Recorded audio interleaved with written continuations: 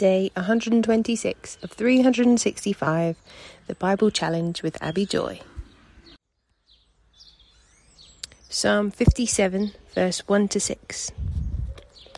Have mercy on me, O God, have mercy. I look to you for protection. I will hide beneath the shadow of your wings until the danger passes by. I cry out to God Most High, to God who will fulfill his purpose for me. He will send help from heaven to rescue me, disgracing those who hound me. My God will send forth his unfailing love and faithfulness. I am surrounded by fierce lions who greedily devour human prey, whose teeth pierce like spears and arrows, and whose tongues cut like swords. Be exalted, O God, above the highest heavens. May your glory shine all over the earth. My enemies have set a trap for me. I am weary from distress. They have dug a deep pit in my path, but they themselves have fallen into it. John chapter 4, verse 43 to chapter 5, verse 15.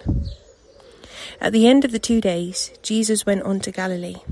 He himself had said that a prophet is not honoured in his own hometown. Yet the Galileans welcomed him, for they had been in Jerusalem at the Passover celebration and had seen everything he did there. As he travelled through Galilee, he came to Cana, where he had turned the water into wine. There was a government official in nearby Capernaum whose son was very sick.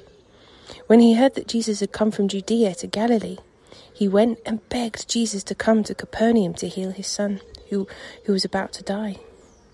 Jesus asked, "Will you ever believe in me unless you see miraculous signs and wonders?" The official pleaded, "Lord, please come now before my little boy dies." Then Jesus told him, "Go back home. Your son will live." And the man believed what Jesus said and started home.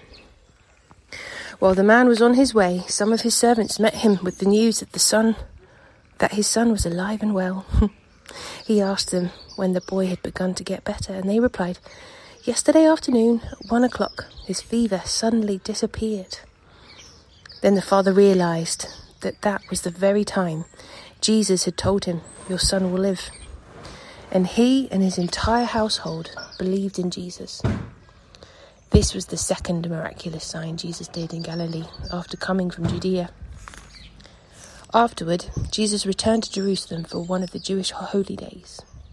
Inside the city, near the sheep gate, was the pool of Bethsaida, with 5 covered porches. Crowds of sick people, blind, lame or paralysed, lay on the porches. One of the men lying there had been sick for 38 years. When Jesus saw him there and knew he had been ill for a long time, he asked him, "Would you like to get well?" "I can't, sir," the sick man said, "for I have no one to put me in the pool when the water bubbles up. Someone else always gets there ahead of me." Jesus told him, "Stand up, pick up your mat and walk." Instantly the man was healed. He rolled up his sleeping mat and began walking. But this miracle happened on the Sabbath, so the Jewish leaders objected. They said to the man who was cured, "You can't work on the Sabbath. The law doesn't allow you to carry that sleeping mat." But he replied, "The man who healed me told me, 'Pick up your mat and walk.'" "Who said such a thing as that?" they demanded. The man didn't know, for Jesus had disappeared into the crowd. But afterward Jesus found him in the temple and told him, "Now you are well, so stop sinning, or something even worse may happen to you." Then the man went and told the Jewish leaders that it was Jesus who had healed him. Judges chapter 4, verse 1 to chapter 5, verse 31. After Ehud's death, the Israelites again did evil in the Lord's sight. So the Lord turned them over to King Jabin of Hazor, a Canaanite king. The commander of his army was Sisera, who lived in Harosheth Hagoyim. Sisera, who had 900 iron chariots, ruthlessly oppressed the Israelites for 20 years. Then the people of Israel cried out to the Lord for help. Deborah, the wife of Lapidoth, was the prophet who was judging Israel at the time. She would sit under the palm of Deborah between Ramah and Bethel in the hill country of Ephraim, and the Israelites would go to her for judgment. One day she sent for Barak, son of Abinoam, who lived in Kadesh in the land of Naphtali. She said to him, "This is what the Lord, the God of Israel, commands you. Call out 10,000 warriors from the tribes of Naphtali and Zebulun at Mount Tabor, and I will call out Sisera, commander of Jabin's army, along with his chariots and warriors, to the Kishon River. There I will give you victory over him." Barak told her, "I will go, but only if you go with me." "Very well," she replied, "I will go with you, but you will receive no honour in this venture, for the Lord's victory over Sisera will be at the hands of a woman." So Deborah went with Barak to Kadesh. At Kadesh, Barak called together the tribes of Zebulun and Naphtali, and 10,000 warriors went with him. Deborah also went with him. Now, Heber, the Kenite, a descendant of Moses' brother-in-law, Hobab, had moved away from the other members of his tribe and pitched his tent by the oak of Zananim near Kadesh. When Sisera was told that Barak, son of Abinoam, had gone up to Mount Tabor, he called for all 900 of his iron chariots and all of his warriors, and they marched from Harosheth Hagoyim to the Kishon River. Then Deborah said to Barak, "Get ready. This is the day the Lord will give you victory over Sisera,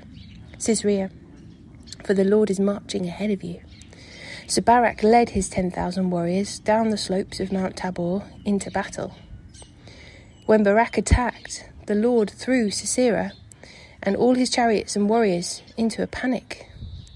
Sisera leapt down from his chariot and escaped on foot. Then Barak chased the chariots and the enemy army all the way to Harosheth Hagoyim, killing all of Sisera's warriors. Not a single one was left alive. Meanwhile, Sisera ran to the tent of Jael, the wife of Heber the Kenite, because Heber's family was on friendly terms with King Jabin of Hazor. Jael went out to meet Sisera and said to him, "Come into my tent, sir. Come in. Don't be afraid." So he went into her tent, and she covered him with a blanket. "Please give me some water," he said. "I'm thirsty." So she gave him some milk from a leather bag and covered him again. "Stand at the door of the tent," he told her. "If anyone comes and asks you if there is anyone here, say no." But when Sisera fell asleep from exhaustion, Jael quietly crept up to him with a hammer and a tent peg in her hand. Then she drove the tent peg through his temple and into the ground, and so he died. When Barak came looking for Sisera, Jael went out to meet him. She said, "Come, and I will show you the man you are looking for." So he followed her into the tent and found Sisera lying there dead, with a tent peg through his temple. So on that day, Israel saw God defeat Jabin, the Canaanite king. And from that time on, Israel became stronger and stronger against King Jabin until they finally destroyed him. On that day, Deborah and Barak, son of Abinoam, sang this song. Israel's leader took charge, and the people gladly followed. Praise the Lord. Listen, you kings, pay attention, you mighty rulers, for I will sing to the Lord. I will make music to the Lord, the God of Israel. Lord, when you set out from Seir and marched across the fields of Edom, the earth trembled, and the cloudy skies poured down rain. The mountains quaked in the presence of the Lord, the God of Mount Sinai, in the presence of the Lord, the God of Israel. In the days of Shamgar, son of Anath, and in the days of Jael, people avoided the main roads, and travellers stayed on winding paths. There were few people left in the villages of Israel, until Deborah arose as a mother for Israel. When Israel chose new gods, war erupted at the city gates. Yet, not a shield or spear could be seen among 40,000 warriors in Israel. My heart is with the commanders of Israel, with those who volunteered for war. Praise the Lord. Consider this, you who ride on fine donkeys, you who sit on fancy saddle blankets, and you who walk along the road. Listen to the village musicians, gathered at the watering holes. They recount the righteous victories of the Lord and the victories of his villagers in Israel. Then the people of the Lord marched down to the city gates. Wake up, Deborah, wake up, wake up, wake up, and sing a song. Arise, Barak, lead your captives away, son of Abinoam. Down from Tamar marched the few against the nobles.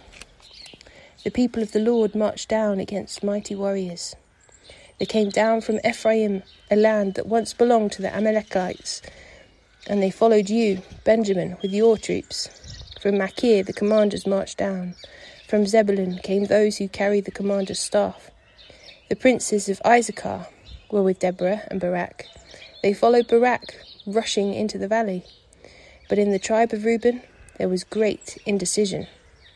Why did you sit at home among the sheepfolds to hear the shepherds whistle for their flocks? Yes, in the tribe of Reuben there was great indecision. Gilead remained east of the Jordan. And why did Dan stay at home? Asher sat unmoved at the seashore, remaining in his harbours. But Zebulun risked his life, as did Naphtali, on the heights of the battlefield. The kings of Canaan came and fought at Tanakh near Megiddo springs, but they carried off no silver treasures. The stars fought from heaven. The stars in their orbits fought against Sisera. The Kishon River swept them away, that ancient torrent, the Kishon. March on with courage, my soul. Then the horses' hooves hammered the ground, the galloping of Sisera's mighty steeds. Let the people of Meroz be cursed, said the angel of the Lord. Let them be utterly cursed, because they did not come to help the Lord against the mighty warriors. Most blessed among the women is Jael, the wife of Heber the Kenite. May she be blessed above all women who live in tents. Sisera asked for water, and she gave him milk. In a bowl fit for nobles, she brought him yogurt. With her left hand, she reached for a tent peg, and with her right hand for the workman's hammer. She struck Sisera with the hammer, crushing his head. With a shattering blow, she pierced his temples. He sank, he fell, he lay still at her feet, and where he sank, there he died. From the window, Sisera's mother looked out. From the window she watched for his return, saying, Why is his chariot so long in coming? Why do we hear the sound of chariot wheels? Why don't we hear the sound of chariot wheels? Her wise women answer, and she repeats these words to herself. They must be dividing the captured plunder, with the woman or two for every man. There will be colourful robes for Sisera and colourful embroidered robes for me. Yes, the plunder will include colourful robes embroidered on both sides. Lord, may all your enemies die like Sisera. May those who love you rise like the sun in all its power. Then there was peace in the land for 40 years.